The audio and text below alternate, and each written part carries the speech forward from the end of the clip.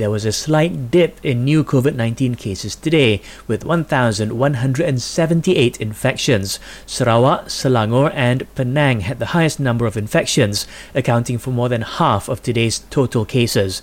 Meanwhile, the death toll rose by 7 to 1,278. Malaysia has reached 30% of its target of registrations for the national COVID-19 vaccination program.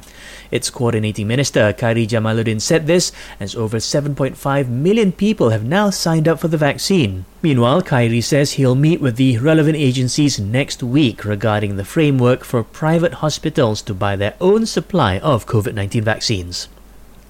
Another brand of the COVID-19 vaccine is set to arrive in Malaysia starting this month. The health minister says 3.5 million doses of China's CanSino Vaccine will be arriving in stages. Datuk Sri Dr. Adham Baba adds the vaccine will mainly be used in rural areas and for foreigners, as it can be administered in a single dose. People can now visit community internet centres nationwide to get help with registering for the National COVID-19 Immunisation Programme. The MCMC says the initiative is to boost the programme's registration numbers, especially among senior citizens. And civil servants have been reminded not to get involved with any groups or movements that reject the COVID-19 vaccine. The Chief Secretary to the government says existing laws could be used against those who spread any anti-vaccine statements or reports with the intention to cause fear among the public.